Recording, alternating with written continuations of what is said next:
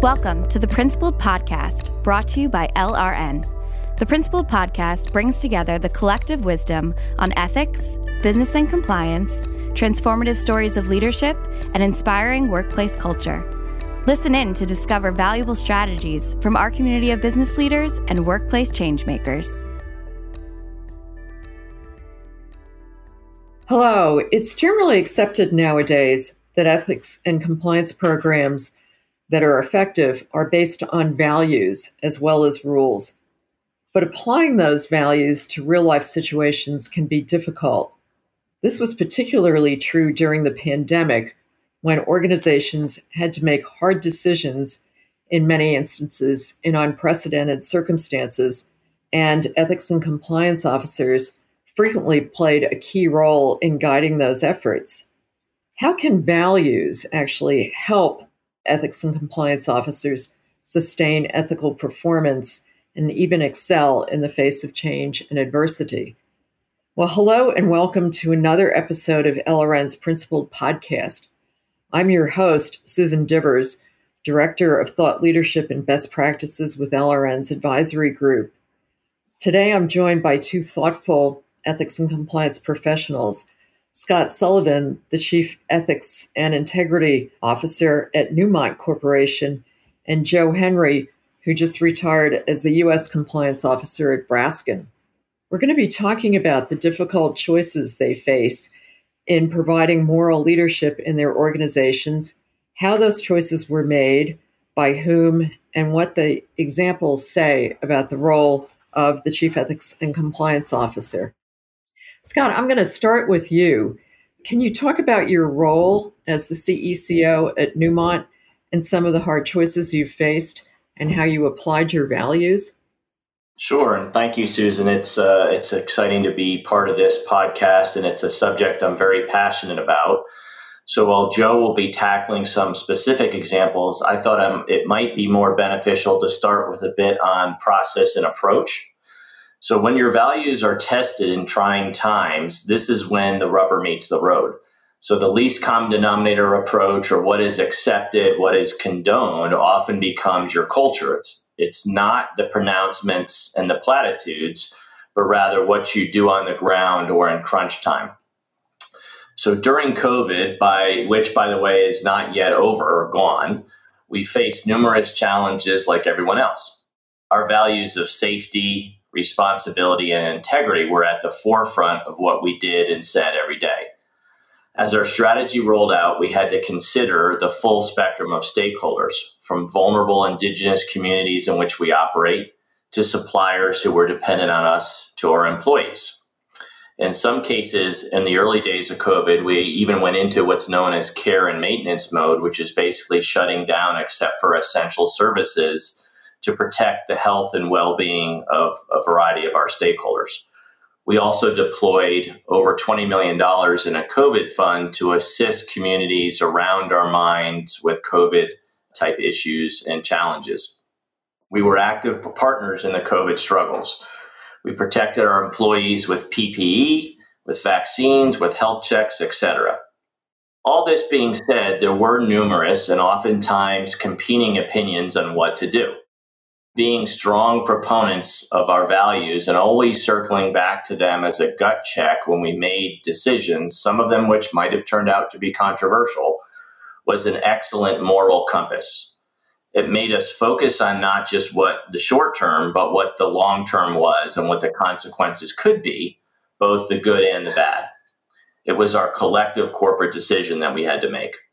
As a compliance team, part of our job was trying to read the tea leaves and anticipating what was coming. Fortunately, at Newmont, we have a fantastic executive leadership team who gave us the space to support them in the organization, this endeavor. We invited in diverse perspectives, we had spirited debates, and we pressure tested key decisions that mattered most. I'm proud of the approach that we took as an organization. We're by no means perfect, but I think it has served us quite well. Scott, before I turn to Joe, one of the things that strikes me about what you just said is it sounds like ethics and compliance was really at the heart of decision-making in these difficult areas that you mentioned. Am I reading that right? And if so, how did you achieve that?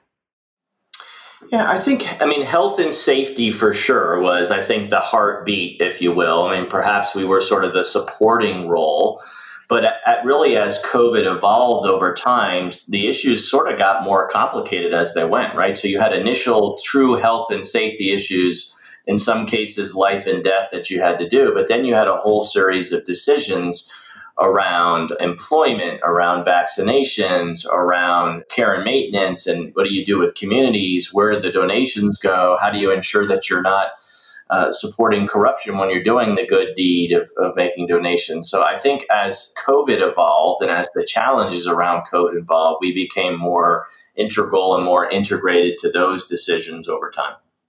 Well, and that's really a good example of how it's meant to work. Yeah, the Ethics and Compliance Department isn't effective if it's off in a corner, but it is effective if it's right at the heart of difficult choices. And that's a perfect segue to Joe. Joe, do you mind outlining your role at Braskem and then talking about some of the actual challenges you faced and your role in those? Certainly. Thank you, Susan. Thank you for the invitation to join you all today.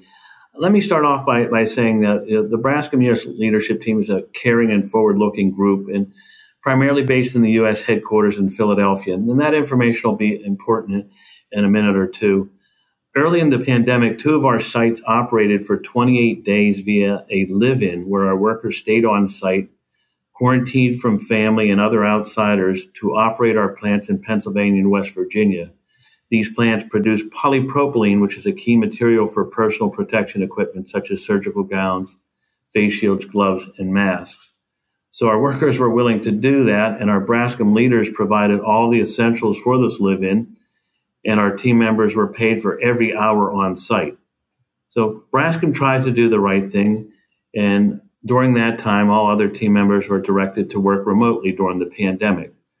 Eventually, after our operations were deemed essential to U.S. business interests, all of our plants reopened with strict masking and quarantine requirements, including restrictions in travel. One of our first policy decisions developed in Philadelphia was to require workers to quarantine for 14 days after travel if they had traveled from their home county. Works for Philadelphia were pretty close around in the urban area. The policy, and it worked for salaried team members who could work from home, but not for hourly workers who worked on site and who would not be paid for the time they must quarantine. So at our Texas sites, this policy was problematic in that it would not be unusual for a worker or employee to travel to the next county to care or check in on a family member.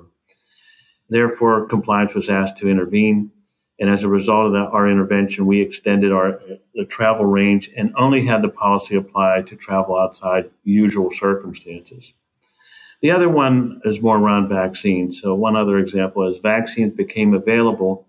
Again, remember, they were under emergency authorization. There became a drive by Braskem management to encourage team members to be vaccinated and to push to require team members to be vaccinated or else be terminated. The impetus for this requirement was that several people at our manufacturing sites were complaining about being vaccinated and still having to wear masks because others were not vaccinated. We discussed the proposed requirement at the leadership team meeting, which U.S. Compliance is a part. And then there was actually a discussion at our industrial leadership team where we're not a part, and they mandated this vaccination or termination requirement by a majority vote, not a consensus vote. I received a call from one of the dissenters. He was concerned that many of his employees would resign or be terminated because they did not trust the vaccine yet. His plant would be greatly affected. I brought this to the attention of the U.S. leadership team that the vaccines were not yet fully approved and that no matter how administratively burdensome, the CDC's recommendation was vaccination or regular testing. So I informed the group I thought our requirement was overly restrictive. It impinged upon employees' rights, and I would not approve any of these terminations. In the U.S., the U.S. compliance officer approves all terminations. So I had some leverage there. So what happened is we implemented weekly testing for team members who were not vaccinated, and that seemed to resolve the situation. By the way, it was helpful that I was fully vaccinated and boosted, and it was clear my personal beliefs were not a factor. Wow. That's a very striking example, Joe. There's a couple of things I'd like to pursue a bit. One is, it's clear that people brought you into these decisions, that they turned to you as a resource. It sounds like, certainly in the case of be vaccinated or terminated before the vaccines were fully approved. But also, it sounds like you were asked to intervene on the travel restriction. Is that correct? Yes. And was that at a senior, if I can ask, or other level? I would say the vaccination or termination decision was senior management at one of our industrial sites had the concern. And then the travel policy was probably, as I recall, from one of the HR leaders at the site saying, hey, we have some employees that are in a unique situation here, or maybe not so unique, but different than what we would have from an urban center versus someone working in a more rural area. Well, that's another good example of how an ethics and compliance program should work. It should be a resource and be welcomed into decision-making, particularly on very difficult and tricky issues like the two that you just described. Can you talk about the role of your values in convincing your colleagues and your leadership to change or moderate the decisions that they made? Absolutely. That was probably the driving force is, our code of conduct. We don't dictate to people how they must behave, especially outside of work. It's fortunate that the Compliance Department, Brascom, is independent and we're objective. And we're very visible, so people know us and people are willing to approach us. Again, that's why I started off the leadership team. It had the best of intentions. They heard from one group that says, hey, we're tired of wearing masks. We want to be productive. And they reacted to that without understanding the potential consequences and the potential issues they may have with our own code of conduct, and that we couldn't mandate someone put something that was not yet fully approved and that actually went further than what the government was telling us we needed to do. Which isn't uncommon. Our policies and procedures are frequently tighter than what the law requires. But in this case, we had to recognize that people have freedom of association and freedom of choice about themselves. Once we brought all the potential consequences and perspectives of all affected team members, I think we reached the right decision. So was that a difficult process, would you say? Was it time-consuming, or once you played that role of honest broker, was it something that people widely accepted? Yes, I would say it. We did use a lot of influence and basically had to show them what the consequences are, why the actions might not be entirely appropriate. So it wasn't a matter of authority. It was a discussion, and it was a lengthy discussion. But I think everyone was fairly open-minded and recognized that, it's going to take some more work and maybe we're going to have to spend some more money, especially getting a company to do the testing for us on a weekly basis. But I think they quickly arrived that it was the right decision. Well, that's a great example, and thank you for sharing that. I'm going to go back to Scott for a minute and then to you, Joe, and ask, so obviously these were pretty intense situations that you dealt with. What lessons did you learn from that experience, given your role in the company? If you could discuss that a bit, that would, I think, be very helpful. Sure. Yeah, building on my prior comments a bit, I would say there were a few learnings and perhaps a few aha moments that we kind of recognized along the curve.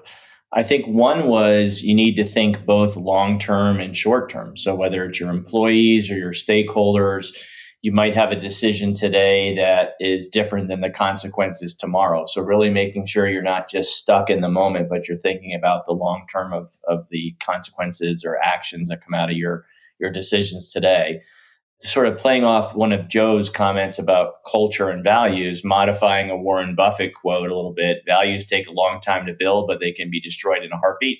So, and people watch. I think that's the one that that organizations often forget when they're looking at their culture.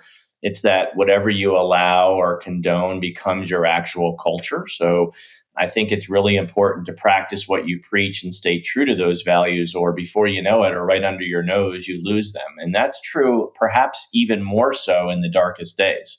So, how you're treating your employees and what people did with respect to terminations or, extending compensation during COVID, all eyes were on that. And I think that has long-term consequences for employees as they think, well, how did my employer treat me during those dark days? Did they exit us from the organization? Did they treat us poorly? Was the mighty dollar the only thing that mattered? And again, for us, we have a social license to operate in the locations we do. So you have to think about that holistically, sort of the full ESG perspective, and look at all your stakeholders. And I think a little bit about what we've been talking about as well is anticipating the pushback. Where are those pressure points or focal points that are likely to come up, and figuring out, like we always say, you can't take a program off the shelf, but sort of customizing or figuring out what works best for you. And then hopefully that leads to you and many more in your organization becoming both sort of values beacons and champions to help the organization propel forward. So in other words, it really can become a tremendous positive as long as you stay true to your values and you're actually strengthening your culture, not destroying it, to go back to the Warren Buffett quote. And Joe, based on your experience, do you think that your ethical culture at Braskem emerged stronger as a result of the types of difficult choices that people made in those circumstances?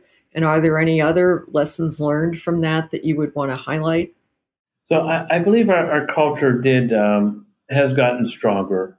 The ethics and compliance group and officers know they need to stay ever vigilant to ensure that passions do not overtake the organization's foundational values. We live in an impatient society that is quick to react and does not always consider all perspectives and unintended consequences. So this experience gives us an opportunity to talk to the leadership team and say, hey, let's take a breath here. Let's look at this. I think when you're more thoughtful about these decisions, I think the decision will be better and it'll probably strengthen your culture versus weaken it or undermine it. But I do know that my successor is still facing these challenges. Yeah, although you're building ethical muscle at the same time. I want to highlight what you said about stop, pause, think. Or you said it a little differently, but our chairman of our board, Doug Seidman, has written extensively about the benefits of pausing. And we do live in an impatient world and one that moves at light speed, particularly with social media. And I think, Scott, you would agree with this too, that stopping and getting everybody to slow down and look at all the potential ramifications and equities. Joe's example of employees in Pennsylvania versus employees in Texas, I think, is a very telling one, and that is really, I think, what's needed to deal with particularly moral leadership issues. Scott, does that make sense? And also, if you could talk about whether your ethical culture came out stronger as a result of the pandemic, that would be helpful. Yeah, I think, you often see in some areas the short-term view, or this in the impatient world, as I like the way Joe characterized it, you see kind of the pitchforks and the torches coming out in any particular topic, right? And so part of our job is to say, let's pause, let's think this through, the unintended consequences, the long-term consequences. I think for sure our ethical culture has emerged stronger. It really gave us ample opportunities to do the right thing and to put theory into practice. So one of the things coming out of the tragedy of COVID is it really gave us an opportunity to sort of show our values and do the right thing in those dark days. And I think that also, that consistency of messaging and values, it's not one off or there's one big case. I think that really builds trust with stakeholders and gives you an opportunity to show that you're a different kind of company. So even in the dark days with bad or troubling news, you're going to be transparent and that we stand true to our values and hold ourselves accountable to those values. So that consistency of operational model, I think, extends well beyond ethics into sort of business and health and safety. When faced with a challenge, we're going to think about it, be very thoughtful in what we do, and ultimately do the right thing for the entirety of the stakeholder community. Yeah, that sounds like very sound, holistic decision-making. Joe, let's switch gears a little bit. We've talked about the pandemic and the challenges and how both of you feel that your ethical culture got stronger as a result. and you both played pivotal roles in the ethics and compliance programs, played pivotal roles in helping your organizations navigate. Can you give some other examples outside of the pandemic of having to do that? So I mentioned one of our values is freedom of association. As a result of the summer of 2020 and the George Floyd death and all, we had some outsiders, some activists, some DE&I consultants recommend some potential paths forward for the company. One of those including tracking managers, social media profiles, and other forms of public expression, and see whether they should continue to be leaders in the company or not. For instance, should we sanction a manager for attending a pro-life rally, or another manager for posting their support for the police on their Facebook page? That type of monitoring is not aligned with our code of conduct. We declined that recommendation. Again, the passion was there. Hey, we got to weed these people out. Well, no, we have to make sure that when they're working for Braskem, they're aligned to Braskem's values and that they're not diminishing our name in the public. And then most recently, we've discussed how and when should compliance be involved in handling microaggressions. And we've agreed that microaggressions should be handled between the two people in the first instance. Maybe in a second or third occurrence, it's handled, the person's called out publicly. And if it's repeated, then it's no longer a microaggression, it's an aggression. And then it comes to human resources or compliance. But those are some of the choices where, again, we relied on our code of conduct and relied on our proven policies and procedures regarding our ethics line to preserve the culture and continue to move the company forward and evolve the company. Well, and that's another excellent example of pausing and looking at all of the ramifications and carefully analyzing whether it is consistent with your code or not. Scott, do you have similar examples outside of the pandemic experience? Yeah, so we've been on a journey of what I would probably call radical transparency in the ethics and compliance space. So we're willing to show the good, the bad, and the ugly to advance the health of our culture. It is a journey, so we're not perfect by any chance, but we're now more transparently and willing to share internal stories and struggles with our employees. I used to laugh all the time that most companies will say something happened to somebody sometime, someplace with some result. And that leaves everybody, what the heck is that, right? What happened and what are the expectations I know? So we've decided that we want to clarify expectations for employees. We want to at least establish the baseline for ethical behavior. And we want to ensure really that fraudsters or predators are held to account in the organization wherever and whenever we can. And also there's sort of an evolving view about when something happens in our organization, what do we do to ensure that those individuals or groups of individuals are not just set free and allowed to go into the general community and repeat those damage? I mean, how many times have we all learned in the compliance profession, individual moves from company A to B to C to D, and when you do the investigation, there's a long track record of that history being repeated at different organizations. So we have done cradle to grave exposés, including one with a public press release where we actually lifted the hood and told the full story. So most times it's fairly detailed internally, and the reception has been excellent. It's advanced our culture ball pretty dramatically. As I mentioned, that being said, we're still on the journey, but we feel that practicing what we preach and not allowing performance to excuse misconduct are cornerstones of our culture. So even when the outcome is internally painful and extremely disappointing, we've been trying to promote this. So it's not just you do it once, because you can't fake it. And if you do it once, you see big scandals in organizations, and periodically it's a big splash in the paper. And we've had similar things where you've had a case that we did, our first sort of radical transparency case. And I think the organization, the employees were saying, okay, is this a new way that we're going to operate, or is just the company's hand was forced and they felt they had to do it, so they kind of did it, right? And so I think that whole concept of you can't fake it, it's got to be genuine, it's got to be demonstrable, and it's got to be sustainable is really important. And as an aside, I think most companies can get compliance correct, or they get it right. That's to say that it's sort of the right side of the brain. It's the math science side. It's 1 + 1 + 1 = 3. But when you get to integrity, you get to ethics and culture, that's kind of the equivalent to me of the left side of the brain. It's the English history. It's a little bit more soft. It's touchy-feely.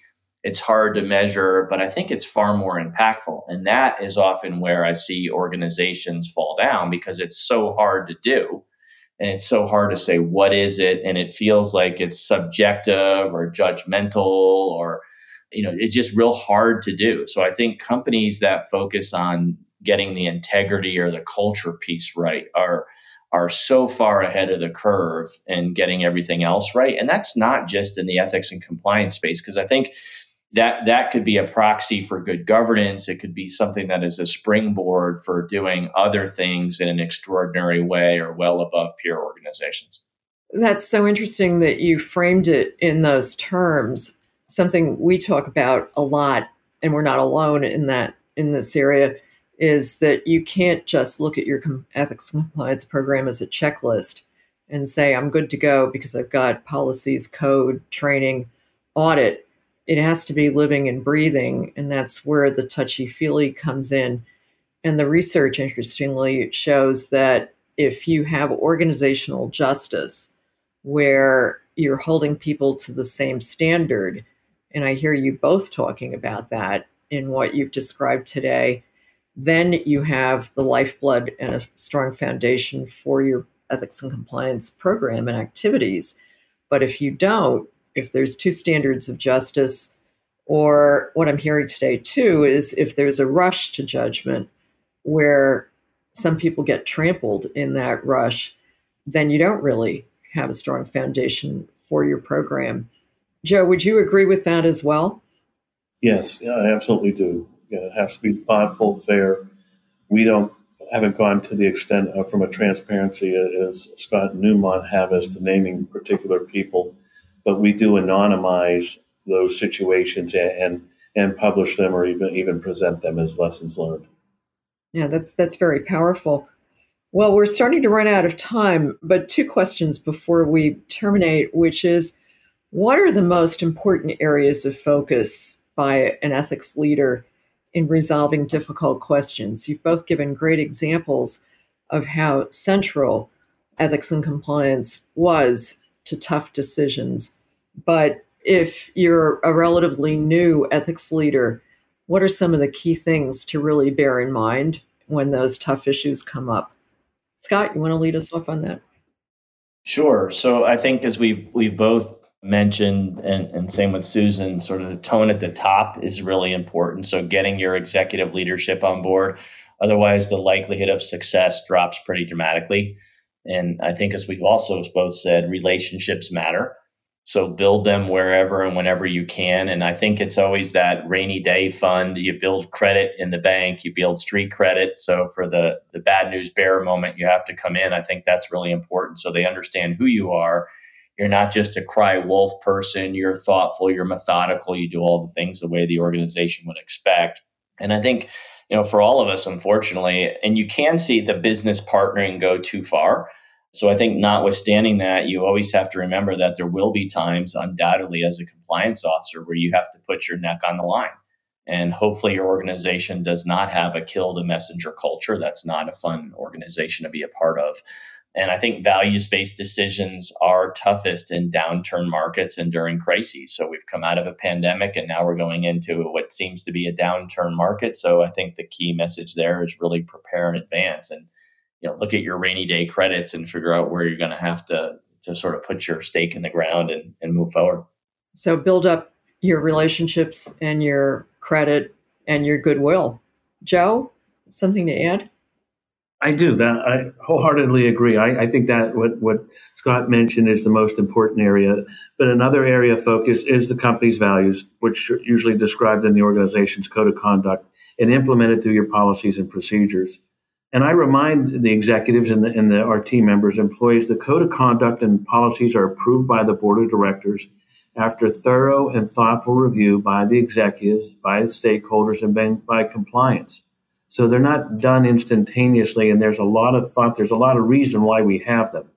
And they shouldn't just be dismissed quickly because of a particular circumstance.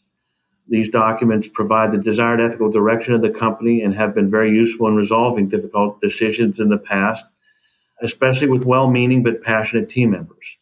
Go back to the foundation and consider it. Maybe we do need to make a change to the code of conduct or a change to our values, but at least reference it and have that discussion before taking any severe action that may have unintended consequences. That's a very good point. One of my colleagues describes the code of conduct as your culture written down, and using it as a focal point and a way to ensure that major decisions and discussions include values, I think helps make it a living and breathing document. Well, this has been such an insightful conversation. I wish we could continue it. Talking about tough choices, I think, is really helpful for people at whatever stage they are in their ethics and compliance journey and profession. So I want to thank our listeners.